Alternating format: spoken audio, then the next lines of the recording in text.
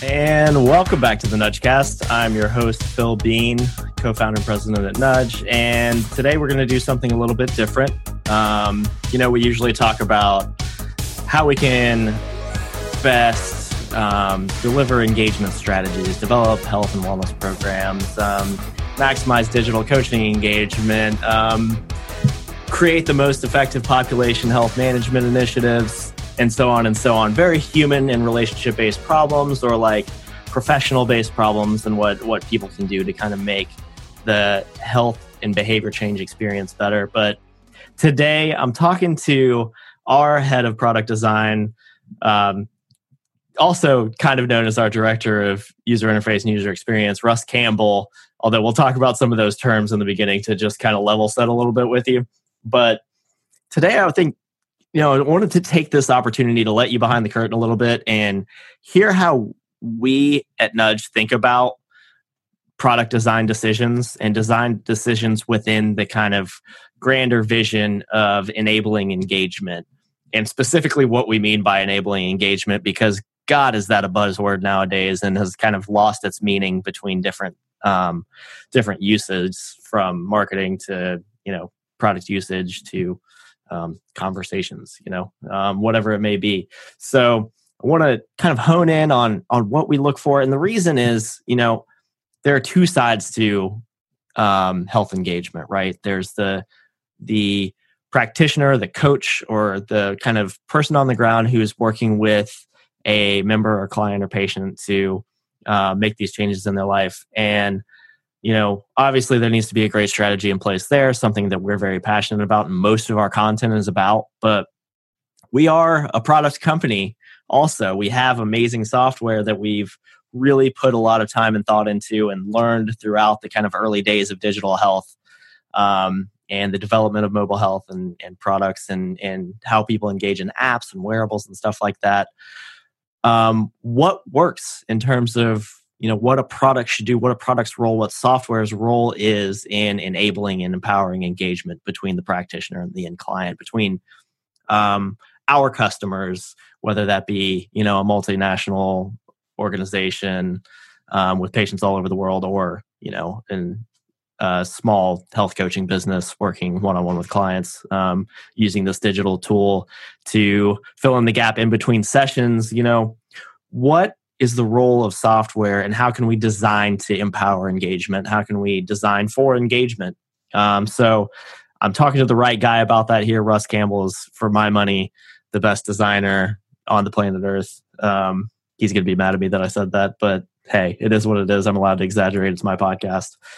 So here we go. I have Russ with me now. Let's go over and have a chat with him. All right, let's get to Russ. Russ, we're usually sitting down together, having these conversations on a Friday. For everybody out there, we have a standing meeting every Friday between the two of us.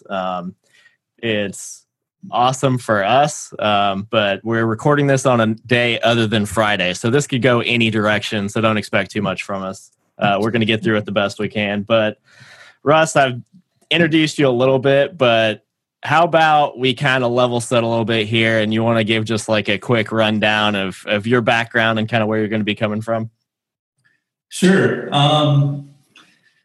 So I'd like to say that I've been designing in one capacity or another since I was in middle school. And I was designing t-shirts for our sports teams. And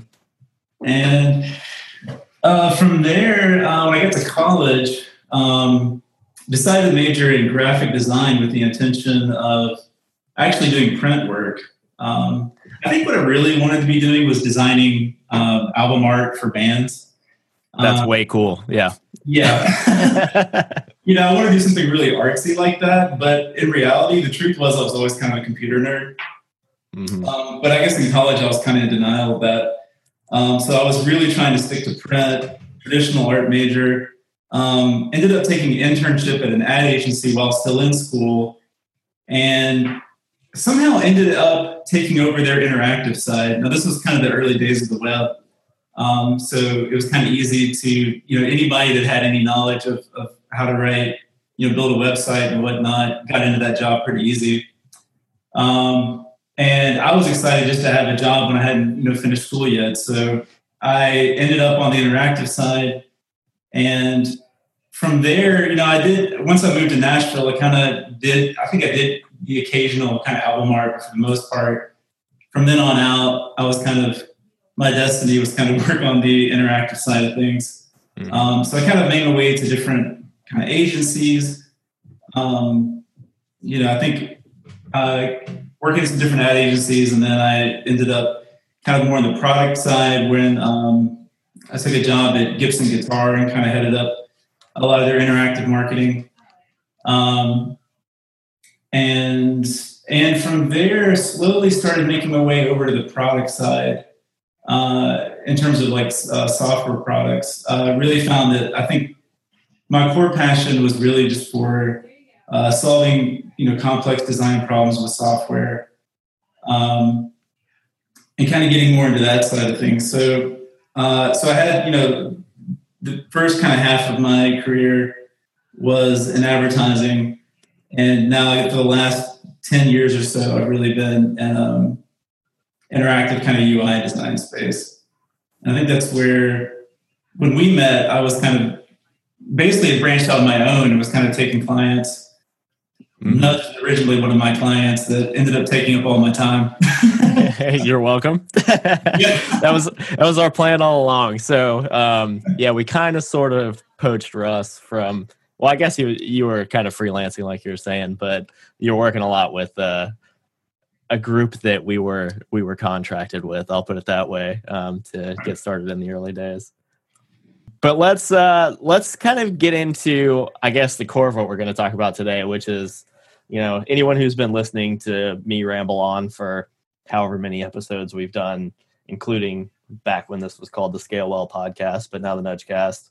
That a big part of what we do is around developing for engagement. So the goal being, to build engagement between our customer and their clients, whomever they're working with, to improve their health. So today, I think it's awesome that we get to talk about kind of the other side of the equation that we don't really touch on. We touch a lot on Russ when I'm talking on these episodes. I'm always talking about from the practitioner perspective, you can do this to, improve your engagement strategy or whatever. Really the human side and the communication side of engagement. But obviously there's been, this kind of part of it that we've been leaving alone, at least for now. But I think it's really useful to kind of start to share this with people is what's the role of the product in all of this?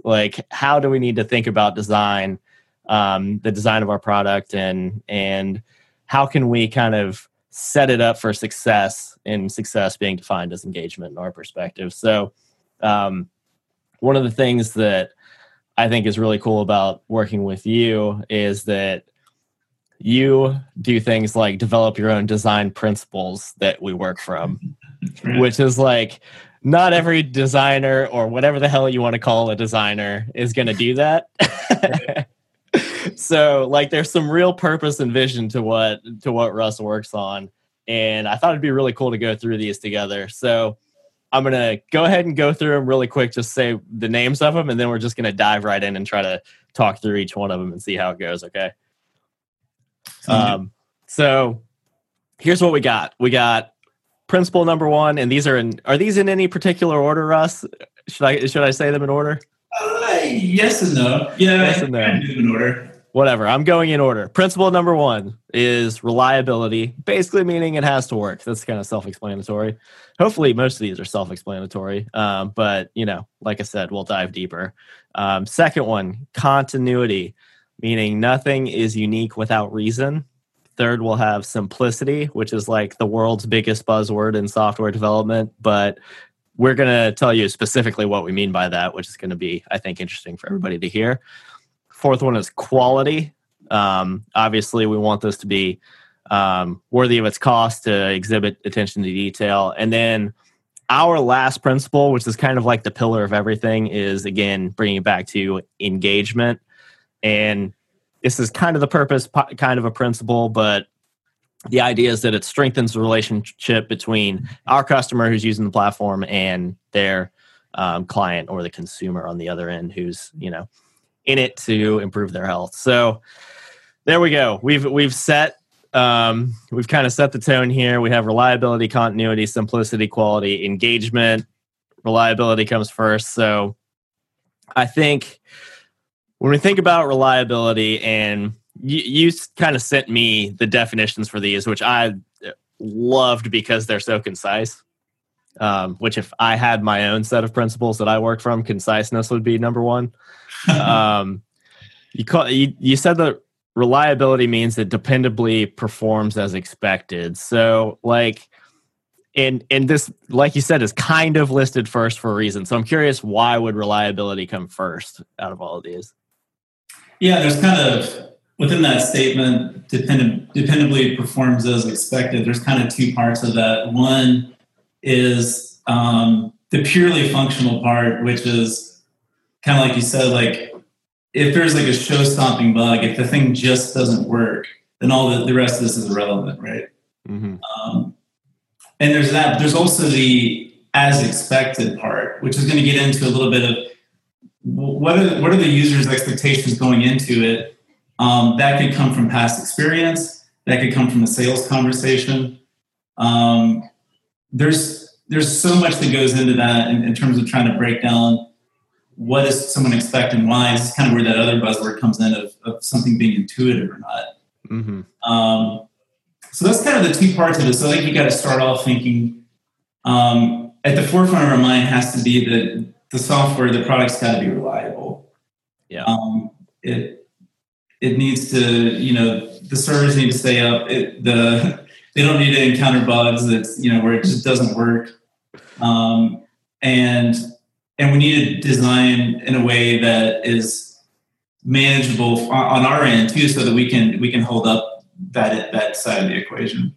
Yeah. But the expectations part is certainly a lot more trickier, and that's kind of where we have to kind of deep dive in trying to understand who our users are and what they expect. And a lot of that, like I said, the biggest component of that tends to be past experience. Yeah. So when I'm trying to like design for what someone's going to find intuitive, I have to do a lot of finding comparable services or products that people may have used that they may not be in the same industry as us. I think we're doing a lot of things really unique and tackling problems that haven't exactly been tackled before. But I'll try to find, I have to look at things like Facebook and where people are spending a lot of their time. If they're communicating through, a platform like Facebook, they may naturally expect certain features within our communication, tool set. So, yeah, that's interesting. The expectations piece is such a combination between just kind of intuition and what you're seeing in other successful, I guess, experiences that are out there. Right. Which is definitely interesting. I think something you mentioned there also alludes to what you said earlier about kind of everybody in the company being a UX person in a way. Kind of like the sales conversation that's leading into, the person purchasing and then creating this experience and the expectations that are associated with it afterwards. All of that is packed into this little reliability principle. Kind of meeting expectations, because it gets kind of dangerous when you get outside those from a design perspective, trying to keep someone engaged. Right, and I think one of the key components, we talk a lot about, what's at stake with each one of these principles, and with this one, it's really the person's sense of trust with our product or services or whatever.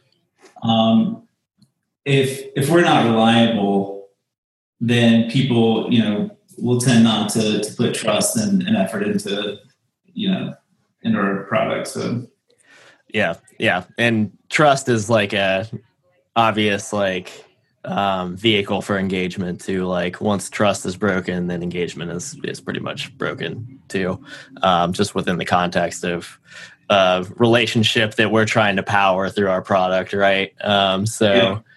If you think about it from a marketing perspective too, which some of you might be more familiar with, you put out things like blogs or free content, or hell, something like a podcast. This is all about building trust, that we know what we're talking about here, as much as, putting great information out there. Yes, there's kind of a benevolent purpose to all of this where, we really just want to put great information out for in the industry and get people to kind of buy into the idea of using digital tools effectively. But, it really is, in terms of the kind of customer experience, the long term, about building trust. So, that's a huge vehicle for engagement, which is obviously what we're going to end with here. But all right, anything else on reliability you want to point out while we're? Well, one thing is kind of an old adage I was just thinking about as you were talking is about how trust is lost a lot easier than it's gained. It takes a long time to gain trust, but it can be lost pretty quickly. I think I'm starting to feel better about. Okay, this is the reason why this is number one. At least the first one. It's not necessarily the most interesting or the most unique, but it's something that we should definitely keep in mind because it's something that it's good. It's more about our habit and practice over the long term than it is about. So we have to be really diligent with this one, right? Yeah, this is as much about avoiding that bad experience as it is about anything else, right? Right. Yeah, it makes me think of restaurants, right? It's one of those businesses where one bad experience can kill it, for a person. The amount of effort it takes and what goes into making that choice of where you're going to eat on a particular night. You have one really bad experience, then it's more than likely it's easier for you to skip on that, right? Oh my God, yeah. Think about how many times you've had that conversation, like, oh, let's go so-and-so. No, that waiter was an asshole last time I went there. Yeah, this one, you get food poisoning once, right? Yeah, exactly. Let's give them a try. Yeah, I think they probably sort that out. Not something you hear a lot. Plenty of other restaurants. We'll just move on. Okay, so reliability, we've set the tone. We're avoiding these bad experiences. You know what? I think I always get these out of order, so I'm going to refer back. We flip these two. That's okay. So I'll skip ahead to continuity, which is the second one. Am I right? Well, see, I have this the third one, but I don't feel that strongly about the order of these two. So good. That's what I like to hear. This is your podcast. Don't forget it, Russ. All right, so continuity is the one we're going to talk about next, which your definition for this is nothing is unique without reason, which is really interesting, and we need to try not to talk for 30 minutes just about this one. So continuity, nothing is unique without reason. It's interesting, right? Like from a at least art perspective, a design perspective, you might expect that uniqueness is always good. So starting from just that perspective, that's a pretty interesting concept. And there are a bajillion reasons why I think this is a key principle. Where do we start? Efficiency. Design is also about, what we're able to develop in an efficient way. Design is also about, what meeting those expectations. There are a lot of things we could run with here. So I guess what kind of jumps off the page about continuity to you? Like, what's the first thing you think of when you're thinking about continuity? Well, the first thing I think about is probably what it's trying to avoid.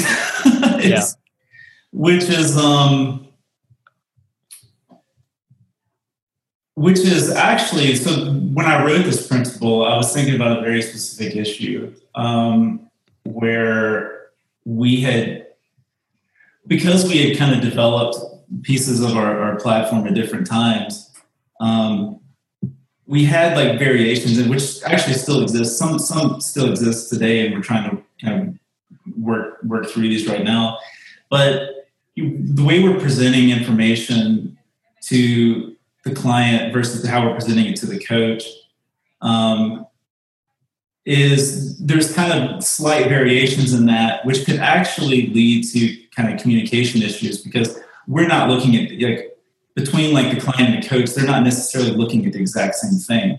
We have to design both halves of the product a little bit differently because one's taking place mostly on a really small screen, mobile device. The other one's taking place on a generally on a desktop.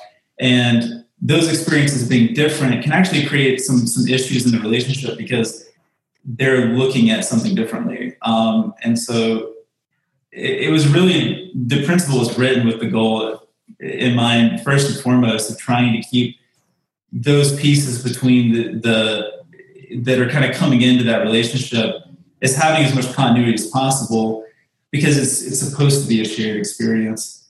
And we don't want them to go like, hey, you know how, this on this day you had this many servings of vegetables and it's above that line or whatever, below that line. And like the client's saying, well, I don't see a line. What are you talking about? Yeah. And it's like, wait, are we talking about the same thing here? Or, stuff like that. So I think that's really where it's most important. The other side of it is actually just kind of in terms of product development, that pieces being unique at the end of the day costs money, honestly, and costs more time to develop. But I think from a user experience standpoint, it creates a system that has unnecessary complications that's harder to manage. And the harder it is for us to manage it and keep our heads around it, the more likely we're going to have reliability problems, because there's all these unique little pieces that we have to make sure still work right. And the idea is not to create something that's totally uniform. That's boring. That's not a great experience either necessarily. But it's just saying that, like, if we're making, it's really just trying to be really intentional. Right. Yeah. And that's where it really comes into use, right? It's like, this is a powerful tool for making decisions on your end, right? Mm-hmm. Yeah. So when we go, and we've talked about this a lot because we've fallen into these bad habits of, you use two fonts that are basically the same with no reason except the fact that, you weren't really being intentional about it. You just kind of, you pick one day and then the next day you're like, oh, that looks good. You just do that. And that's a pretty low cost sort of. That's not going to cause any major detriments to anybody's, perception of our product or anything like that. But it does affect, like, that feeling of just the whole thing being intentional. It really even gets kind of into quality things, right? Like those things I do believe are perceived on some level. When we experience them, and when things have a really nice flow to them, a nice continuity, I feel like our brains are having to process every little bit of that's unique, and trying to make sense of it. And so just trying to alleviate, like, remove the ones that are not intentional, right? So just ask yourself the question, what's the reason? Yeah, what's the reason? The without reason bit of nothing is unique without reason is kind of the important part of this, right? It's like, yes, when it makes sense, we're going to kind of default to continuity. But when there's an important reason something should stand out or be different, then obviously there's going to be some uniqueness that we need to put in place. And that's not going to disrupt the experience because that thing needs to stand out at somewhere where someone maybe needs to take action, right? Right. And the reason could be that it's delightful. It could be... Well, why does this animate this way? Why does it do that little bouncy thing? Like, well, because it's fun. Because it's like, it's kind of a delightful thing to see. And so that can be a reason. But yeah, so. Yeah. And that gets us kind of to where, that type of uniqueness engages in and of itself because it's interesting in the right way, right? Right. It kind of grabs attention, and eventually, while it's nice for like you were saying, a lot of this information to be processed kind of automatically without someone having to, notice something different. That's obviously balanced with the fact that you are trying to engage someone and keep them in here to some extent and notice the right things. So the right things need to pop and be interesting enough to grab attention. So I think it could be a good place to transition into simplicity, which is either the second or third principle, depending on how you're looking at it. So the funny thing about simplicity is that it could be the biggest buzzword of all time, at least in kind of the software world where we operate. And that's obviously for good reason, right? Like, people are finally beginning to realize, if they hadn't already, that complicating a consumer experience is just a fool's errand from the get-go. But what we mean and what you mean, Russ, I guess, when you're talking about simplicity, your definition is to reduce choice while maximizing utility, which as an econ major, I could just go on forever about how much I enjoyed that. Maximizing utility. Go into a whole conversation about utilitarianism. No one wants to listen to that. So I think this is really interesting because I think this could this has all kinds of implications, like reducing choice. Why is reducing choice important? I guess let's start there. Why is it important to reduce choice? It makes us make more effective decisions with the choices we do have. Mm-hmm. And I think it's important for, and we talked a little bit about, the exercising kind of the UX discipline and basically trying to design with empathy and think about who people are. Sometimes we tend to think of that in a very personal way. Like, I need to think about this person's background or what's the demographics for a user. I'm even just thinking about the fact that we're human, and trying to understand how the human brain works and understanding that, to function, we have to filter out tons and tons of information on a daily basis.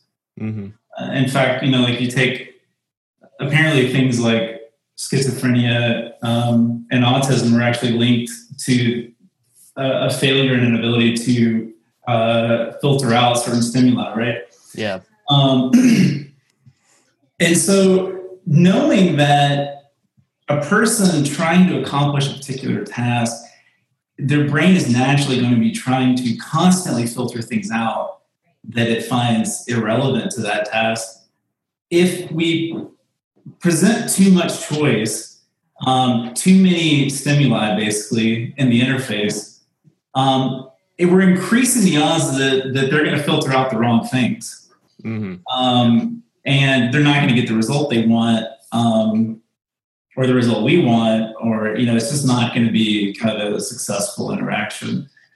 And then also just thinking about someone's just overall well-being, and their talking about their feeling towards using the software and whether it's a pleasant experience or not. The more choice that we can reduce for a person, just the better experience they're going to have, and the better that experience is going to feel. This is definitely my favorite principle. So yeah. I could talk about this one forever. But I think just seeing it as reducing choice is a really key insight. And so I try to really make myself realize that every little option, every little label in the interface represents a choice that has to be made. Every distinction between two things is a choice that has to be made. And I also think about how when we increase choice, we also kind of increase, you've probably heard of it, the what's called the burden of overchoice. Mm-hmm. Right? Have you heard about or choice paralysis? There are a lot of choice paralysis like that. Yeah. Yeah, you kind of go to buy toothpaste and there's 50 different options. Do I want the extra bright whitening, or do I want dentist approved cleaning, whatever, you know what I mean? Yeah. It's I don't know, this is too much, right?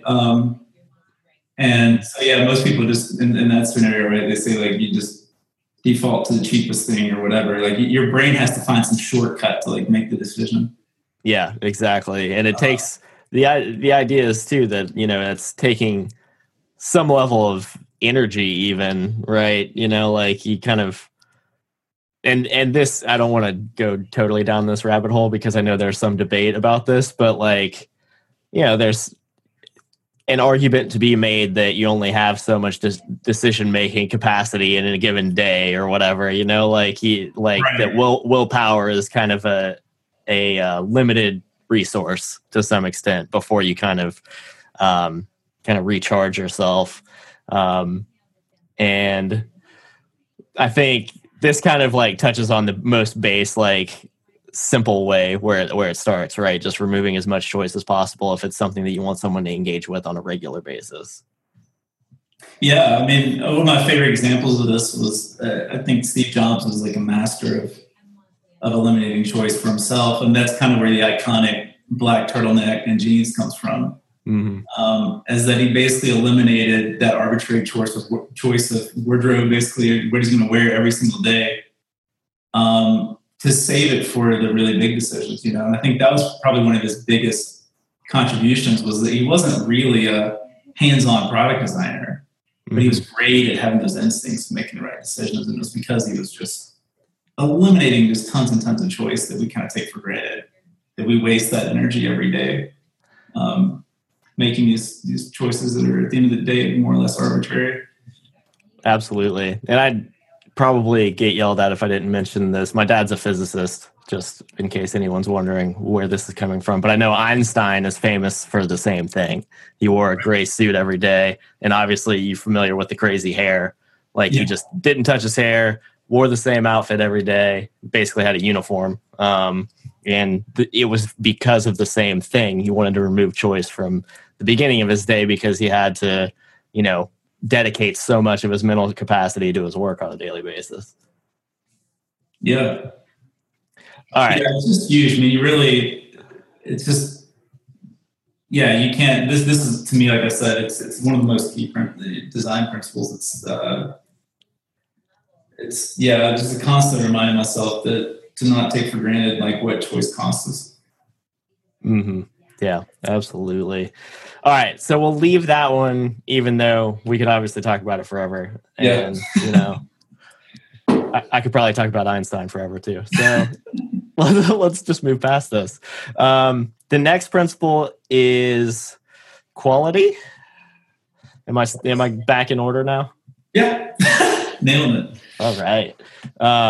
Quality. I'm going to say it with confidence.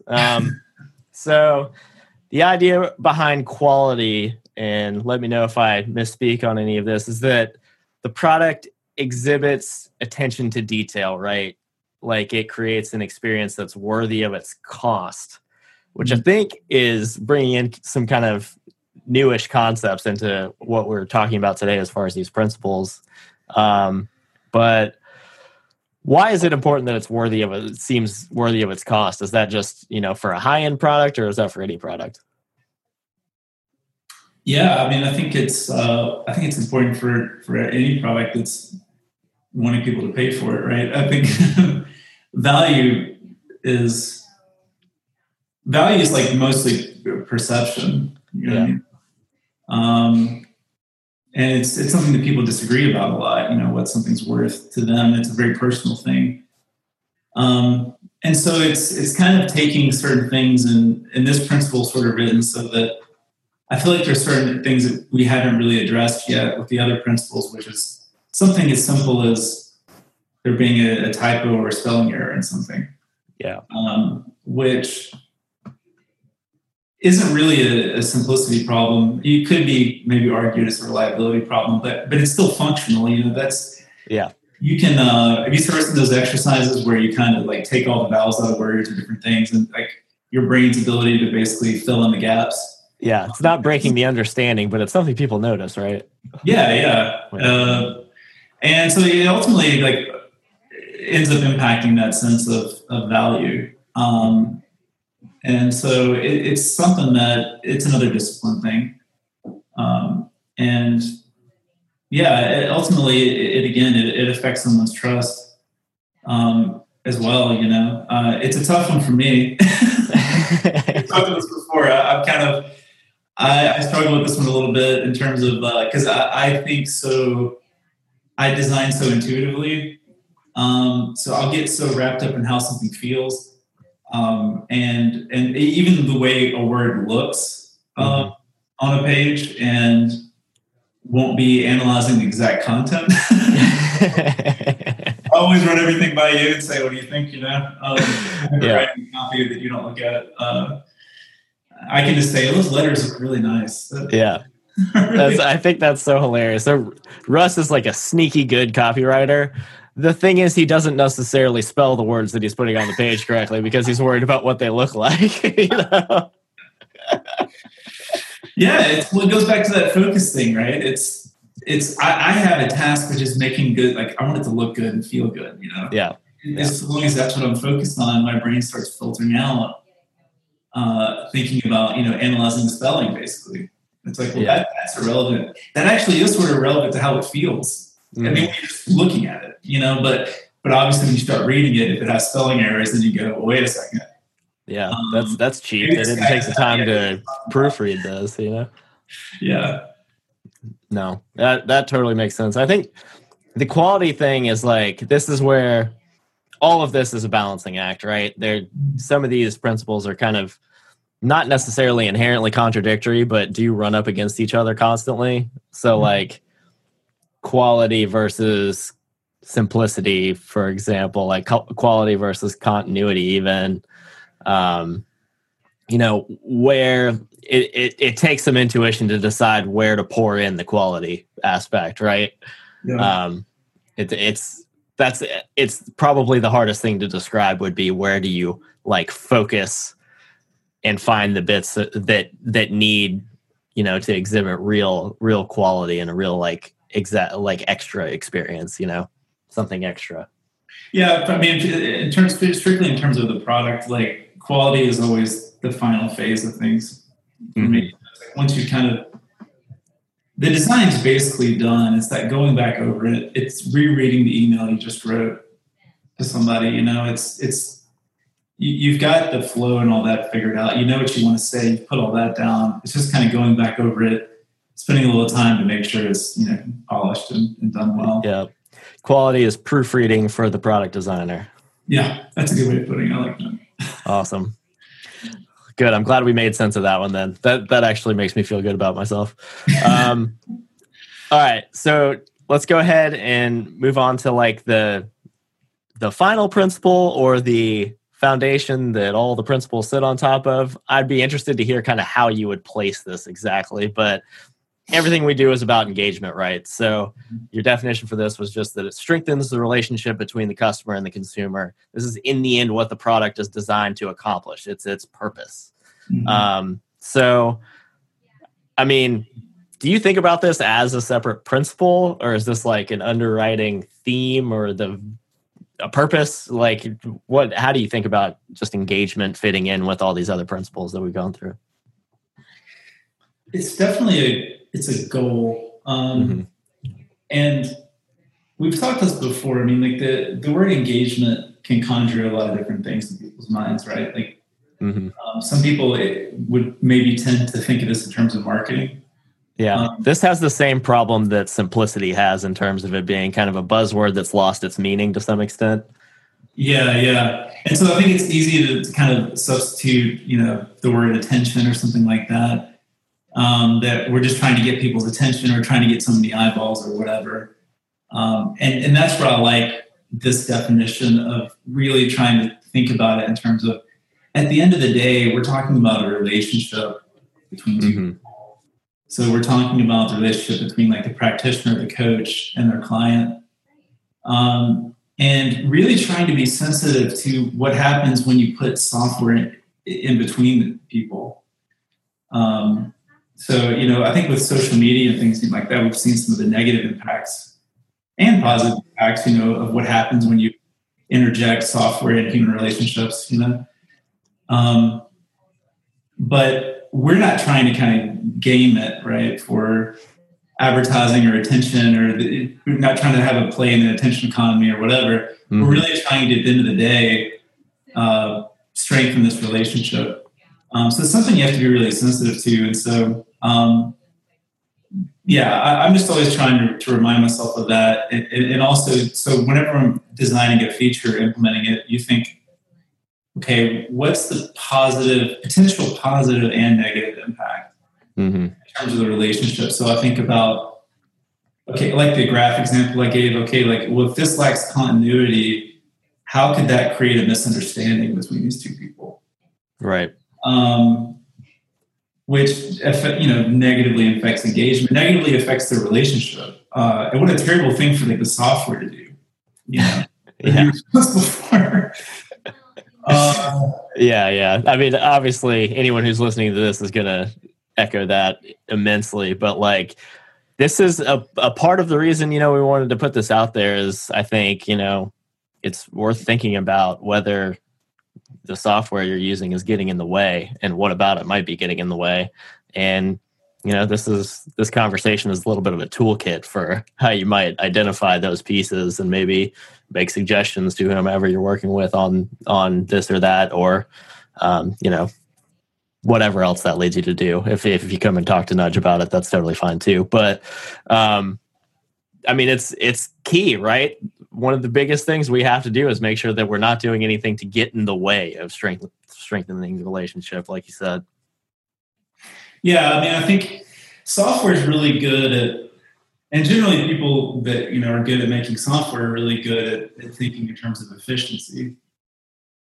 But here's just kind of like an example of something that we've learned through the process of being like a few years in now to developing this product, is when it came to how people kind of log their behaviors, right, and input data. Originally, we had a very efficient. Our focus was a lot on efficiency, and trying to be simple, right? So we had a very simple logging interface, and that appealed to a lot of people. But it was also designed primarily with kind of efficiency in mind. So we're trying to reduce taps, right? Like reduce the amount of steps that a person has to do to record that stuff, because we want to make it just easy and whatnot. But what we realized over the long term was that when every part of our software, including this logging interface, when you put it in the middle of this relationship, every single thing on the screen was interpreted by the client as something they were supposed to do. So here's kind of an example. So when it came to logging, let's say someone's eating habits or drinking habits, the most efficient thing to do is to kind of give them all the things they might drink right there on the screen, right? So we've got water and tea and coffee and all these different buttons. And they're all just right there. So if you want to log water, you just tap water. If you want to log coffee, you just tap coffee. It's just right there, very efficient. But what happened was, in the context of this relationship, the client was seeing it as, oh, every time I drink a coffee, I got to tap this thing. Every time, every single one of those buttons represented something else they had to do. And they also represented something else the coach or practitioner was asking them to do. So it was like increasing the sense of like the obligation in that relationship. Yeah. Which is not the way either person wanted things to go. No one wants just another thing they have to do. So that's kind of where, we're working on some stuff right now that's really trying to hone in on that and think less in terms of efficiency and more in terms of just, again, like we're constantly reshaping the product around this idea of understanding that this is ultimately a relationship between two people, and we're wanting to facilitate that and strengthen it where we can and not complicate it. Yeah, absolutely. That's a great example too. And I think one thing that people will be interested to hear is the fact that we've learned these principles and they've developed kind of over time, right? As we've been, kind of in the trenches in digital health and seeing how consumers are engaging and see how engagement happens between the practitioner, the care manager, the coach, and the client. And kind of reacting to that, but also seeing drilling down to the core, the root cause of what's affecting those interactions and what's affecting engagement. And I think that's what these principles kind of lay out. But the big thing that we have coming up, I guess, is the fact that we're, beginning to make progress on the first, I guess, full redesign of the platform that we've done.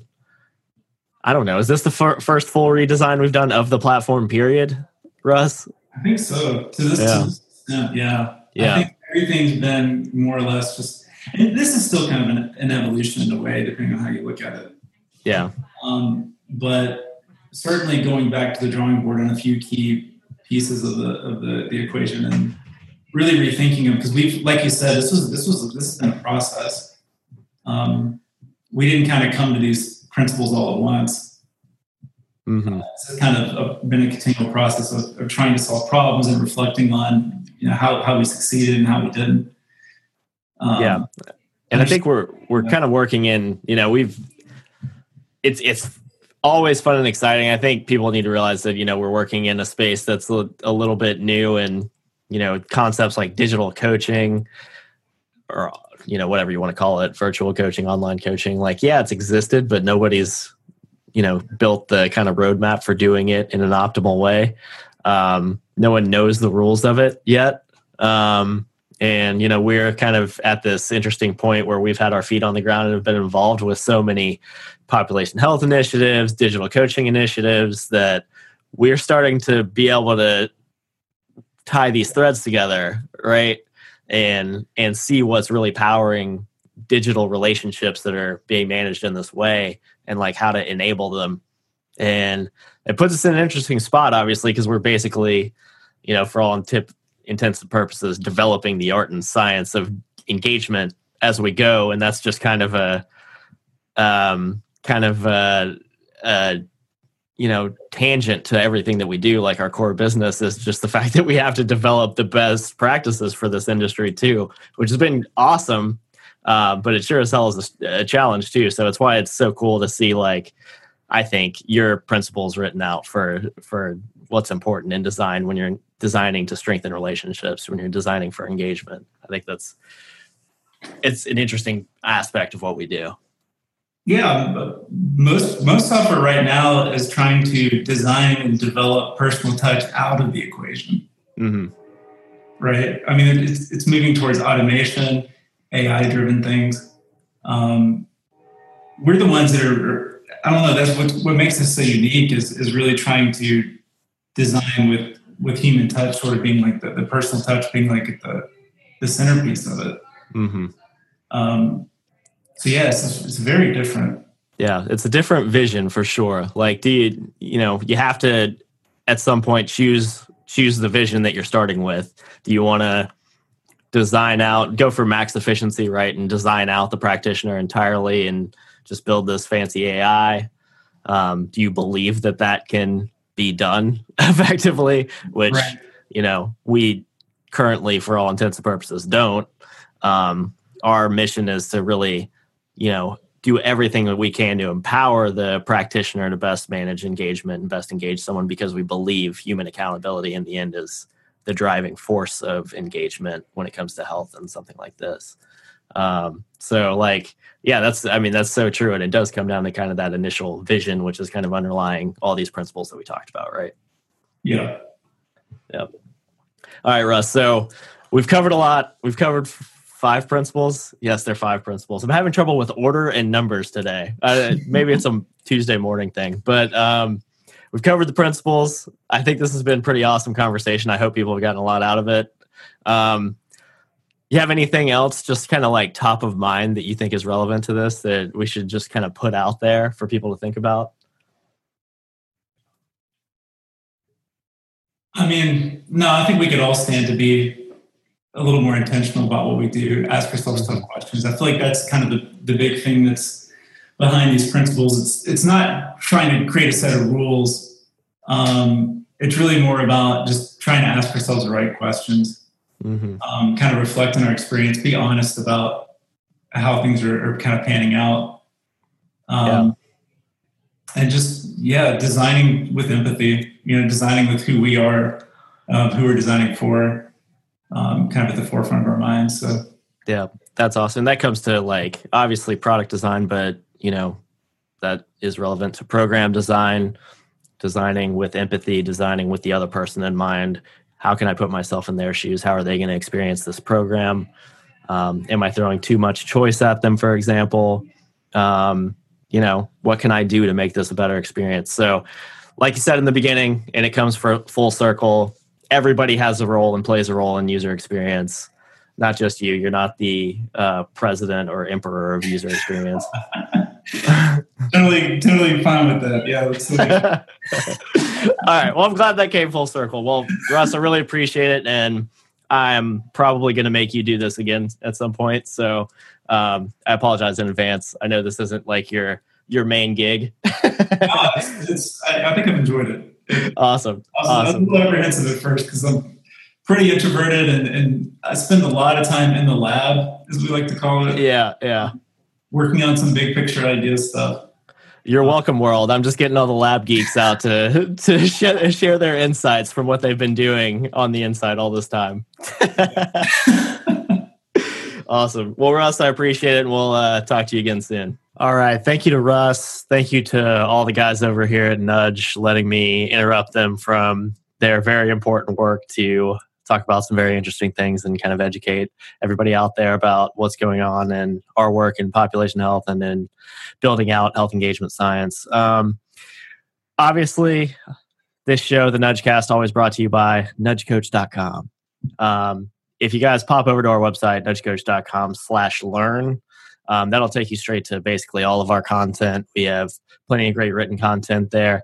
Next week, we're going to be talking to Dan Hemke for an episode of what I call C-Suite. We're going to be talking about some really kind of big picture healthcare issues where engagement fits into the whole population health management movement and where it fits into the whole kind of value chain. So looking forward to that conversation and looking forward to having you all back with me again next week. We'll talk to you soon.